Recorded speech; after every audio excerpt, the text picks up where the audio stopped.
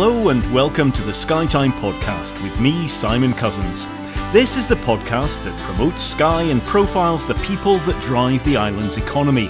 It's also a celebration of Skye's vibrant history, culture and environment, and aims to gently persuade visitors to spend more time, get off the beaten track, and experience more of what our island has to offer.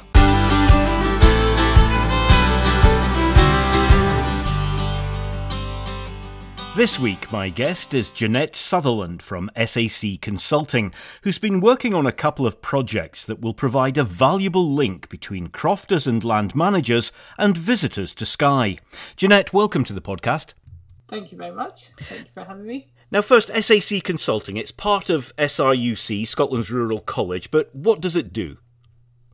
So the arm that I work for gives advice to crofters and farmers on lots of aspects of their businesses. So it might be from what fertiliser to apply, advice on technical aspects of their agricultural business, or looking at subsidy and grants. But we are part of a bigger organisation, so there'll be people that study with the education through SRUC. We've got researchers, and we've got our own specialist vets, which is a great strength for us, because then we can call on experts across lots of different areas for our own clients here in Skye. And what about your background? How did you become an SAC consultant?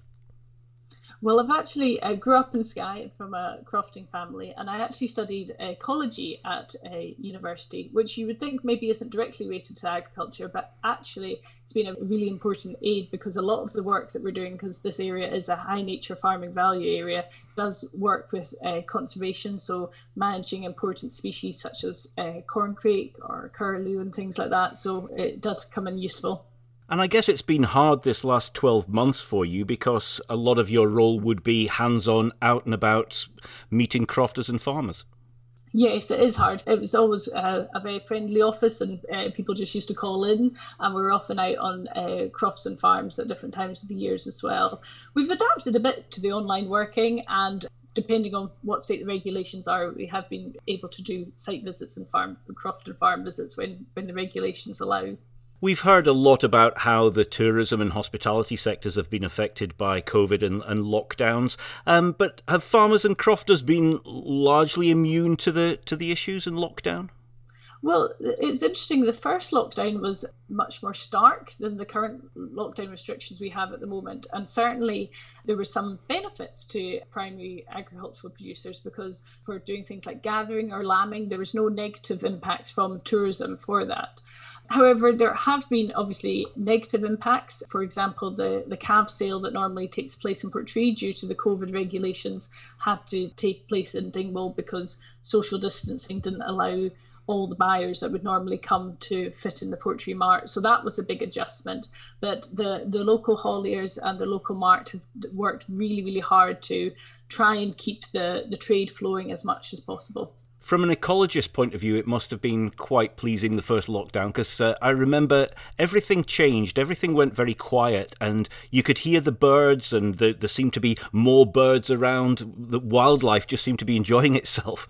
I think it's really nice to see that people were really appreciating, like throughout the UK, the nature that's on their doorsteps. And we're obviously really, really fortunate in Skye, because we've got not just beautiful landscape, but we're lots of important habitats for like very important red listed birds and lots of mammals. So and I'm not trying to underplay any of the difficulty, because a lot of croft businesses are underpinned by either self-catering or tourism things.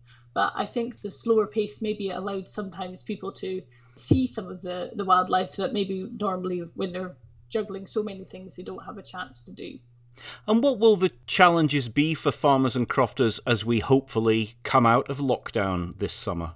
I think there's different aspects. Some of it will be a big benefit that, like I said, the self-catering accommodations they do or the tourism connected jobs that they have will restart, and that can only be a good thing. However, there are areas where there are tensions because of like these sort of tourist hotspots. And, you know, it's tricky because there needs to be more education. For example, like if you don't realise where you are, you might think, oh, there's no livestock here at all, I can let my dog off my lead. But actually, from the point of view of the crofter, that might be an area where hill sheep lamb, and the last thing they want to see is a dog running free. So I think as the tourism has increased and built up in Skye, there's an increased need for better communication, because I think a lot of the time that people, they don't want to do the wrong thing, but they just aren't able to interpret where they are to make sure that they are doing the right thing a lot of the time. And I think there's lots of scope that organisations like Skye Connect can help to bridge that divide. And most importantly, I think it will actually enhance the tourist's experience, because, you know, if you go visit a place and you get a feel of how the people actually live and what actually happens behind the tourist facade, it's far more interesting for a tourist. So I think that it could be, no collaboration works or partnership working is ever easy, but I think that there is real win-wins that could happen as a result of it. This, as you've alluded to, the project you're working with Skye Connect and other organisations on, is about promoting Skye's natural capital. How do you define natural capital? I was doing a presentation about my project, and I was getting teased because the project's titles are always quite jargony. But basically, what natural capital is, it's accounting for things that often get missed off accountants' sheets. So it's looking at the value of all the animals, all the plants, all the soil, all the clean water, and everything like that as a whole. And what's interesting about Skye is that the two enterprises that rely on the natural capital are obviously tourism, because it's that natural capital that's drawing tourists to here, but also the crofting and farming, because that's the semi-improved and the wild vegetation, that's what the animals are living off. And the more intensive agriculture, like where people are making hay or silage, they're really important habitats for birds like corncrakes. So it's a high nature value farming system, because actually people don't want to necessarily see it rewilded, because you would lose maybe important birds like the corncrakes. And also they do like the open aspects that some hill sheep and cattle provide for walking. They're using the same resources, and it's to try and improve cooperation and reduce any conflict with those shared resources. And how much of a disconnect is there between landowners and visitors to Skye? And presumably it varies hugely. I think it does vary hugely, but I think it's understandable that even those crofters and farmers with tourism enterprises who are the most connected, it's understandable that even they are maybe less connected to tourists now that there's so many more of them on the island than when there was only a few. Because often in the past, when there was lower number of tourists, often it would be families would come year on year and year, and there was like strong relationships built up. And that doesn't exist to the same amount now, because people often come for once, or they stay for a very short time. So it's understandable that people maybe see tourists more as a group rather than necessarily thinking of that family that visit, if you see what I mean. So there's just something to do with scale that has to be, and maybe needs more formal communication than would have happened in the past, because if there was less tourists, then if they saw you doing something, they'd maybe stop and ask you about like clipping outside or things like that. But as the pace of all people's lives have got busier, I think those just accidental connections don't happen to the same degree that they did in the past. Now, does that make sense? It does make sense, absolute perfect sense. So you've secured some funding to do a feasibility study into projects that will help alleviate some of these issues. Just talk to me about how this so-called, and I know it's a working title, the Skye Foundation, will actually work. So what we're hoping to look into is whether there's a need, and whether the farmers and the crofters and the land managers would appreciate a way of cooperating to tell their story. So instead of it being ad hoc, there would be a concerted effort to explain the story. So people, like when tourists came, if they were looking at what they might think is an open hillside, maybe the interpretation boards could actually explain that there's different heifs and there's different sheep that live there at different times, or that the cows go out at certain times, and explain a bit more to explain how it is a living in a working landscape. And then there would be looking at whether there could be voluntary donations by tourists, and that could help fund things that might either help protect the natural capital in the island, or actually work and maybe help fund measures that would help mitigate any of these tensions. For example, maybe paths need to be rerouted to be away from sheds or places where people are working with stock for health and safety reasons and things like that. So it's all very early days, and we're going to be speaking to a range of land managers and different things, and then also try to work out what would be a potential working model, and with structures and things like that, and how the technology would work. And it might be that, obviously, with all feasibility studies, it might be that for cultural reasons it can't work in Skye like it has worked in other places like the Lake District, but the funding will really allow us to see if this is a solution that could be used on the island. There's a few issues there to explore. One of them, the method of getting the educational messages across. You mentioned interpretation boards, and that can put the hackles up on some people that they see it as a blot on the landscape. Are there other methods that you would consider for getting these messages across? Yeah, because we actually, as part of the project, we had talks with the sort of the motorhome group of Skye Connect, and actually, although I mentioned interpretation boards, that actually a lot of the information that the tourists are now using is digital. And so I think there has to be a digital platform for it. And actually, it's happening organically because, unfortunately, she's no longer with us. She passed away, but we had one Highland cow on our croft. And that Highland cow, through tourists alone, had a Google peg, and she had lots of 5-star reviews. And so you can see that there's actually, the tourists like taking her photo, and they were then happy enough to tag that, so then other tourists could take that. So, and that caused us no problem, as an example, but sometimes that can happen in dangerous parts of the road. So the Skye Foundation would hopefully be proactive, so it could give people like information like that, like in advance, so that there's not just the classic, a local person is driving behind tourists and then they see a cow and they put on the anchors and it's, road traffic and bad for people's blood pressure.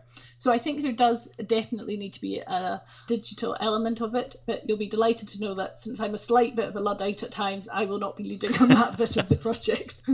But it sounds like something that the SkyTime website, for example, would be ideal for posting information and possibly video or audio diaries from people that help to explain the messages that you want to get across.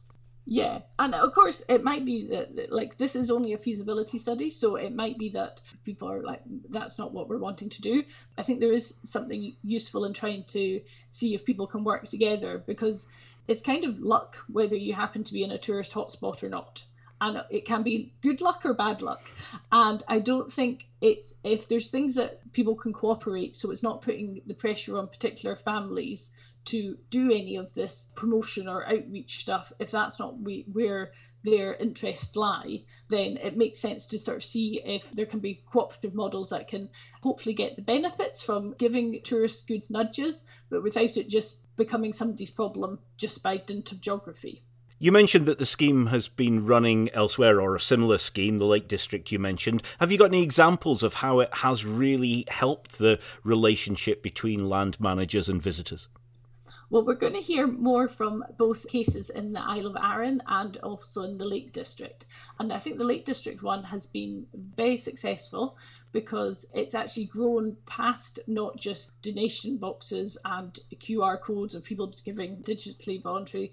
Other businesses have got involved as well. So like say if people are getting like a meal from a restaurant, that it might be asked, would you like to contribute to this fund, and it's part of the tip kind of thing. So the fact that it spreads shows that it's something that both the tourists are interested to do, but also the fact of what that's allowed farmers and community groups to do, both for infrastructure and for allowing community events to go ahead, I think is very important. The good thing about the feasibility study is we'll be able to interview the people involved in these projects and see what bits are the same as Skye, and obviously there'll be things that just aren't transferable, and that's what the feasibility study will allow us to get to the bottom of. This is probably too early for you to say, but is there any evidence about the willingness of visitors to pay and what they actually get from that idea of donating to the land that they're visiting?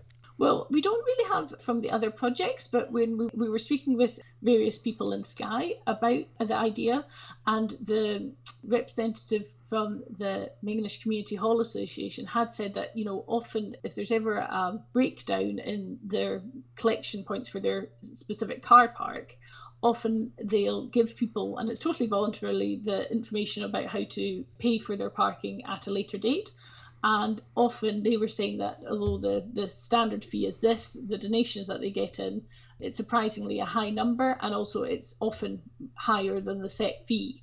So none of these things would be compulsory, and we'll get more information from the Lake Districts about which places they found worked well for these donation points and which ones didn't. And it may be that people in Skye just think, no, we don't want to embrace that at all.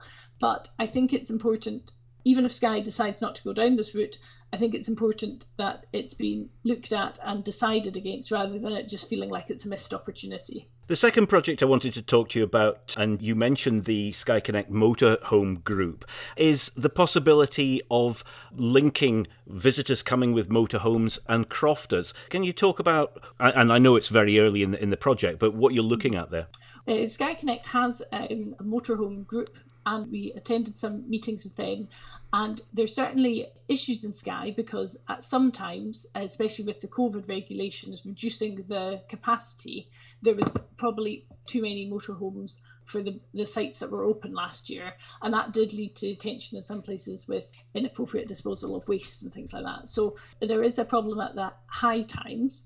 And so there could be potential for crofters or farmers that were interested in that to look at whether their croft or farm could host either a certified location, motorhome place, or a bigger thing. So as part of the Natural Capital project that's funded by the University's Innovation Fund, we're going to create a small leaflet with just some practical hints and tips of what to think about before you go down this route. Crofters and farmers are always being told it's important to diversify, but with all these things, it's important to diversify into something that you actually want to do. So it's to sort of give some hints and tips for the planning stage to decide whether that's a useful thing for you to do. And presumably for the majority of crofters, this would be just literally a place to stop over for the camper vans. The servicing side of things would have to be done at a formal camper van motorhome servicing unit.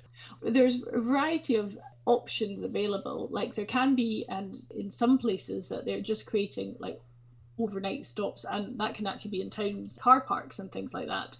And then there's servicing other places. But the leaflet will cover the various options, because if you're in a remote place, you probably will want to have some kind of either disposal facilities very near you or create your own, because nobody wants to create demand where they can't meet with the pollution things. There's also interesting things, everyone's been encouraged to be more eco-friendly. So I think there's probably important messaging to go out about the types of chemicals to use in the toilets, because if there was one type adopted, it would mean that it would be possible for village halls that use septic tanks to take that waste. But unfortunately, with the vast majority that's used, it has to be treated separately. And that's why a lot of the village halls and the existing public toilets networks aren't really set up for it. So the infrastructure is definitely a problem. I would personally advise that if you were going to have camp out on a site on your croft, that you would need to have the waste disposal included in a cost at the start,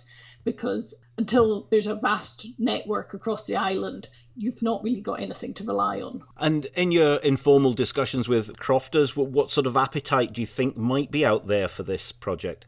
I think there's a wide variety, and I think as long as the information is out there, I think there could be benefits for some. Not like there's no crofters doing it already. It might help with dispersing the motorhomes around a bit if there was more interest. But at the same point in time, the leaflet will help with the thinking it through, because there's not that many fields that are dry enough that you would want camper vans going on all year round. So there's either some planning or thinking, right, well, do we need some hardcore to repurpose a quarry or something like that? So I don't think in a lot of places in Skye that it's a quick fix. It would need to be something that had planning and the right infrastructure to mean it worked smoothly. So perhaps not for this summer, but for future years, it could be part of the solution to some of the overcrowding issues. Yeah, I think it's not something that a lot of people should jump into, because there is capital investment required if you're going to have either hard standing or waste disposals done yourself. And in the future, there might be a much bigger network across the island of disposal things, and so that might not be required. But you wouldn't want to create demand that you then had problems with. Jeanette Sutherland, it'll be interesting to see how these two projects develop. Thank you very much for your time. Thank you very much. And if anybody has any questions or wants to follow up any of the discussions about these projects, then my email address is part of the show notes of the podcast.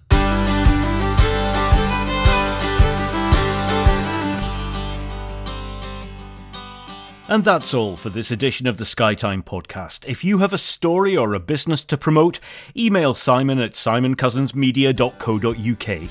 Please also get in touch if you'd like to sponsor Skytime or advertise your business on the next podcast. Until then, stay safe. Aikiva.